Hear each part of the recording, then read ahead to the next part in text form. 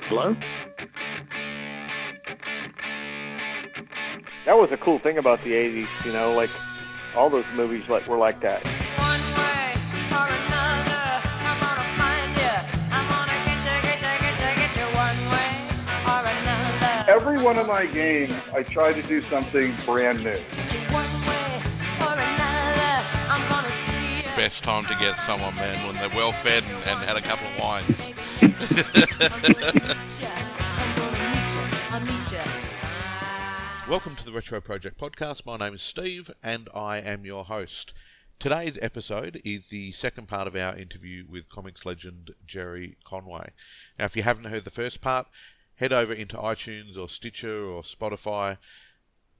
Check out part one, come back, check out part two. If you like both parts, go onto iTunes, Stitcher or Spotify, leave us a review. It really, really does help the show. Now, Gerry will be with us in just a second. Before then, I'd just like to let you know where you can find us. You can find us on the Twitter at Retro Project Pod. You can find us on Facebook at Retro Project Pod. You can also send us an email to theretroprojectpod@gmail.com, and you will also find us as part of the Fantastic Universes family. You can go check out Fantastic Universes at www.fantasticuniverses.com. Now, that is enough for me. So, please welcome Gerry Conway. There's something about time travel that gets me every single time. I love time travel. Oh. Yeah. So good. Time travel is just so good. But we'll watch a time travel show or movie or something like that, and I'll be with my wife and I'll be with my daughter, and they'll be sitting there going, "What's this happening now? And didn't that guy die?" I'm like, "Yeah, but he went back, and now this is him when he's alive." And they're just like, whatever, you know. And I'm like, "No, this is the greatest thing ever." If you really want to mess them up, show them the movie Predestination, which is an adaptation of the Robert Heinlein story, All You Zombies. It's with Ethan Hawke, and it's a small independent film, but it's a great science fiction time travel film. It will completely freak them out. Awesome. You'll love it. If you love paradoxes and time travel, twists and turns, it's pretty impressive. There's just something about the concept of it, and there's so much that you can do with it, you know. And it's just such a cool concept in any medium. Yeah. Now, you were mentioning earlier about the writers' room, which kind of made me want to ask you. You took over Spider-Man with issue 111. Right. Now, you're 19 years old at this point. Yes. That blows my mind. You're 19 years old, and you're basically writing the most important, you know, maybe apart from Fantastic Four, which you ended up writing not long after that anyway. Yeah. You're 19 years old, and you're taking over from Stan Lee. Yep. Now, you mentioned about the writers' room concept, about how there's the ideas, and it becomes a bit of a committee. When you took over, were there certain things where Stan turned around to you and said, "Look, this is the direction I was thinking of things going in. I've already done point A and B. I'd like it if you did point C and D." Or was it, "Take over, kid, away you go, best of luck to you, I'm out"? Yeah, it was the latter. It was mostly, "Don't bother me," you know. But to be fair, I was not. I was really the second lead on that book after Stan left. John Romita was the primary storyteller. Right.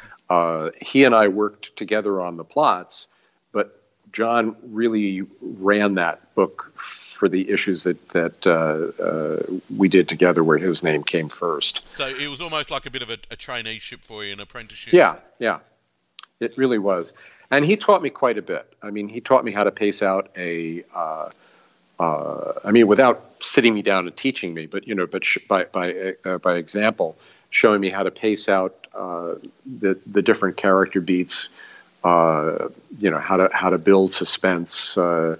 How to carry storylines over from one issue to the next in a flow rather than in the kind of haphazard way that I had been doing it on other books. So I grew quite a bit in the year that John and I worked together as a writer. So that was more of a collaboration than I had with subsequent artists. Although I also had a fairly strong collaboration with Ross Andru. It just, was a slightly different dynamic.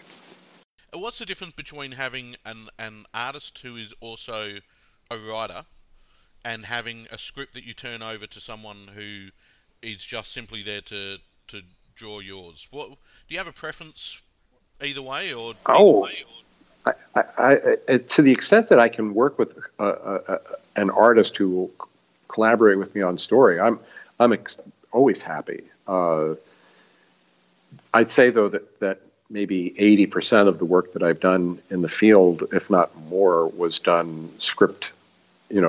Just writing a script and turning it over to an artist.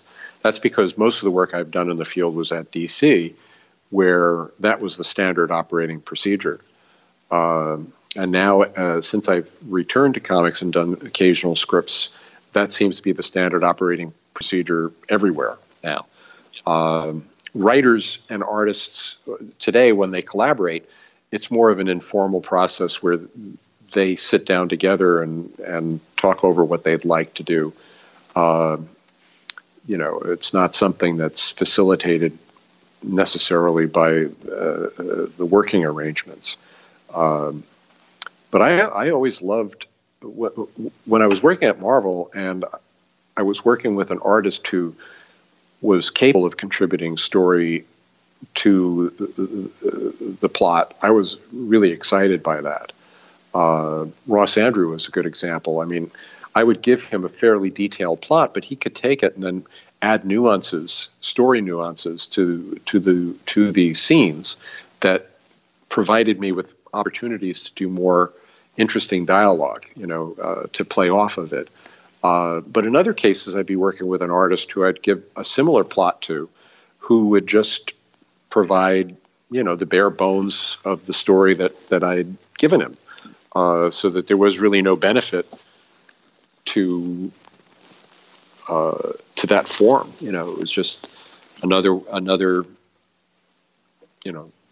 maybe in some cases a disappointment. Where I'd hoped for a bit more engagement on his part or her part. Although there were a few female artists that I ended up working with.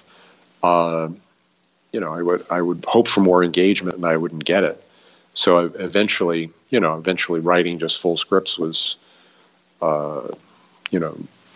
fine, because I wasn't really getting much feedback from the artist, with the exception, of people like George Perez on Justice League, or Garcia-Lopez on the books that we did together. I would get much more back from people like that than I would from some other artists that I'd worked with. Well, I mean, Garcia-Lopez, that's a great name to mention, because one of the books which I've got in front of me at the moment is Atari Force issue 1. Oh, yeah. Now, Garcia-Lopez, he basically became almost like the go-to marketing officer for DC. Everything that you would see out in the world, if there was a mug or a T-shirt or something like that, it would have his artwork on it. Yes. And maybe that was it came from the fact that you mentioning he was good to collaborate with.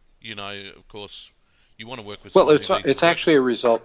It was more a result of his preferences for the kind of work that he wanted to do. Jose was a wonderful storyteller and a wonderful draftsman, but he was also, from his point of view, too slow to earn enough of a living off of the work that he was doing when he would be doing a monthly comic. He could make a much better living doing the marketing work. So the combination of his slowness, today he would be considered a speed demon. One of the things I did just mention, Atari Force. Now, without even knowing who you were, your works were something I was into at an early age because of the Atari Force comics and also the Sword Quest competition, which took place at the time in the would have been the early 80s, the mid 80s, right. 84, Early 80s. 84 with the second volume of Atari Force #1. Now, how did, with the Sword Quest and the Atari Force stuff, was that something where you, obviously with Sword Quest you would have had to, but was Atari Force a close collaboration with Atari, or did they have certain points for you that they wanted to hit on, or was it you just saying, this is what it is that I'm going to write? Well, there were two versions of Atari Force. There was the comic that Ross Andrew drew that appeared in the Atari cassette boxes, for the games. Yeah, so they come with package like with Defender and all of that. Right, kind of thing. Yeah. Right.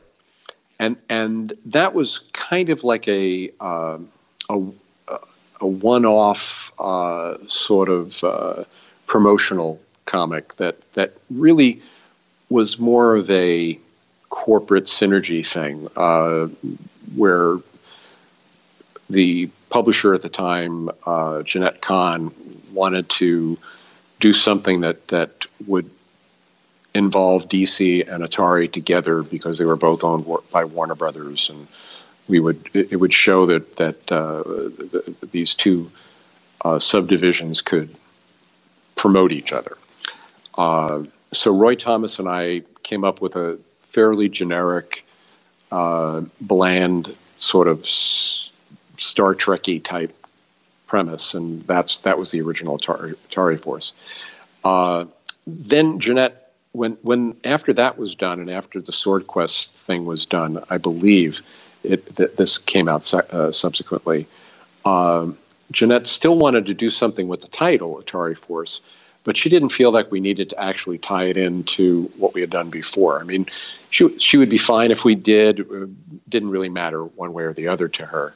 So for that, since I was going to be working with Jose, and I was in a position to create something brand new with him, we sat down with Andy Helfer, our editor, and brainstormed for a couple of days, and just came up with this weird group of characters that I honestly do not know how I managed to come up with something as creative as I did at that period, because it was unlike anything else I had done before or since. It was just a bunch of really cool, weird, strange takes on different alien characters and different types of people and so on.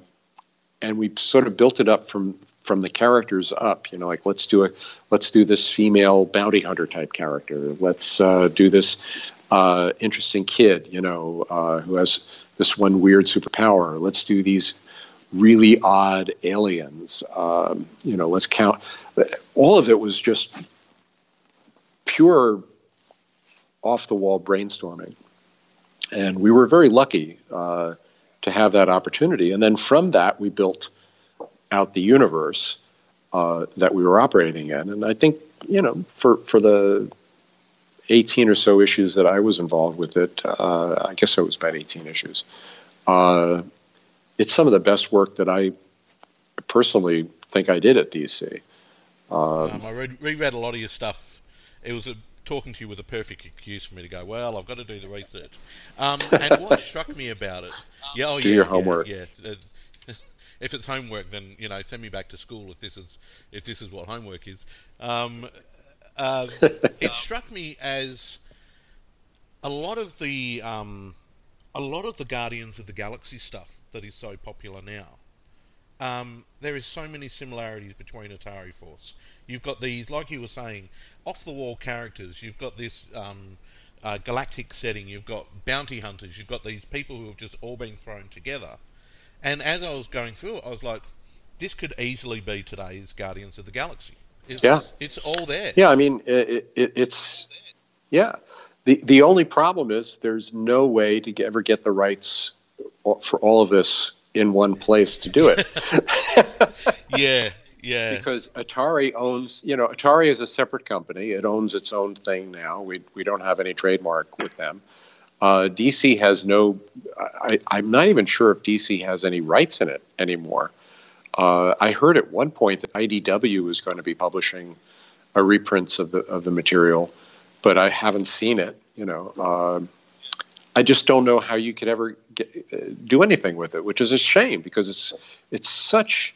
I was so happy with that book when we were doing it.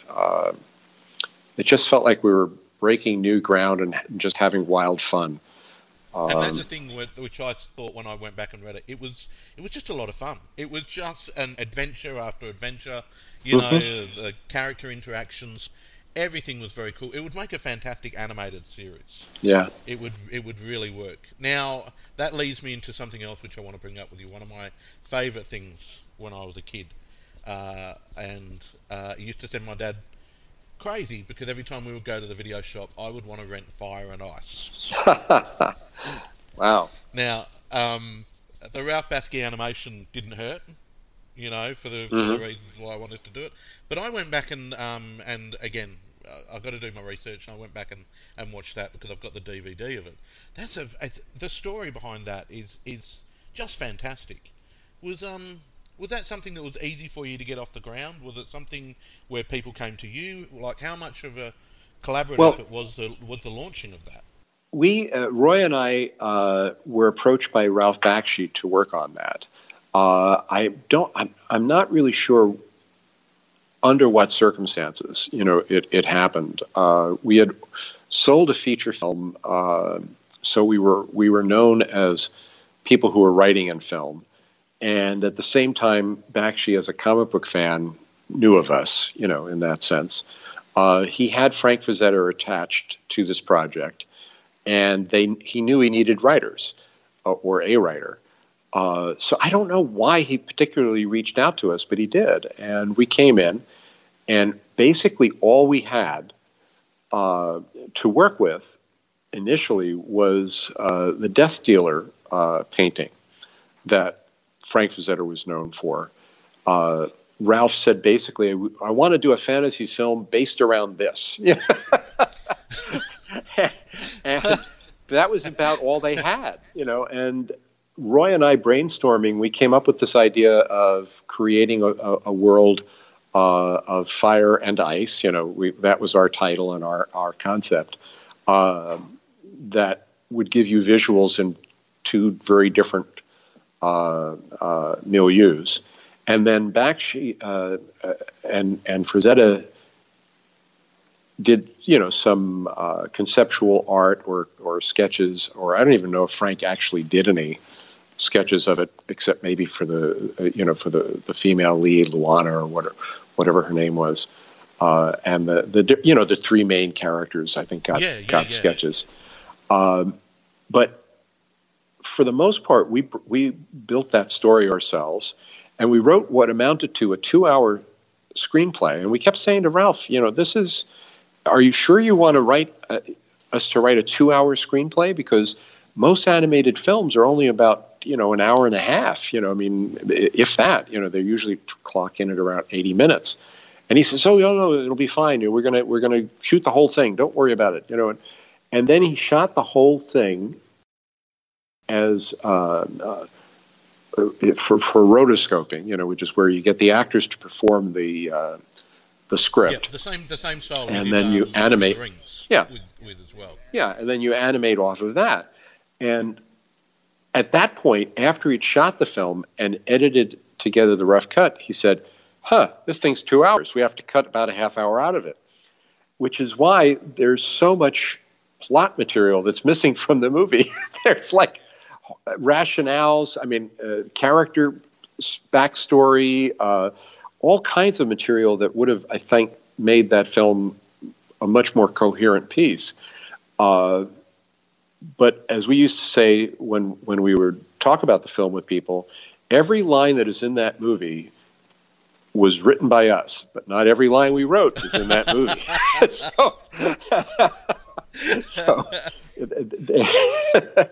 there's a good movie outside of that movie. They used to say there was a good movie in that movie somewhere, but there is a good movie outside that movie. It was a great. It was a lot of fun to work on, but was also extremely frustrating working with Ralph, who I think is bipolar. I don't know whether he actually is or not, but he certainly acted like it. There's a few stories about Ralph as far as. He's a very hard guy to keep track of. You know, he's hot and cold, so that I think is why the movie was kind of apt. But brilliant at what he did. You know, the animation side of things. Absolutely. When things are working well with him, there's nobody better. I think American Pop is one of my favorite movies of all time, and the Fritz the Cat movie is just phenomenal. About half of Lord of the Rings is great, and there's quite a bit to really like in Fire and Ice too. The Lord of the Rings one was my introduction to him, and then Fire and Ice came not long after that, because it was the era of video shops. They were all there, and it was, when you judge things by the cover. Now I see this cover, and it's basically a Frazetta picture on the. Oh, it is a Frazetta painting. On the cover. So what is there to not love? As far Absolutely. as that goes. Now, before I let you go, I do have to touch on one thing, which is probably one of the things that you are best known for, and I'm sure that you've spoken about it 1,000 times. So feel free to go as short as you need to. But it's the death of Gwen Stacy. Right. And that's where we end the second part of our chat with Gerry Conway. You can hear the third part. If you subscribe to us on iTunes, you'll get it straight away. So head over there, leave us a review if you like the show. Now, where can you find us out on the interweb? You can find us on Twitter at Retro Project Pod. You can find us on Facebook at Retro Project Pod. You can send us an email to theretroprojectpod@gmail.com. And you can also find us at www.fantasticuniverses.com. Until next time, thank you for listening, and this has been the Retro Project Podcast.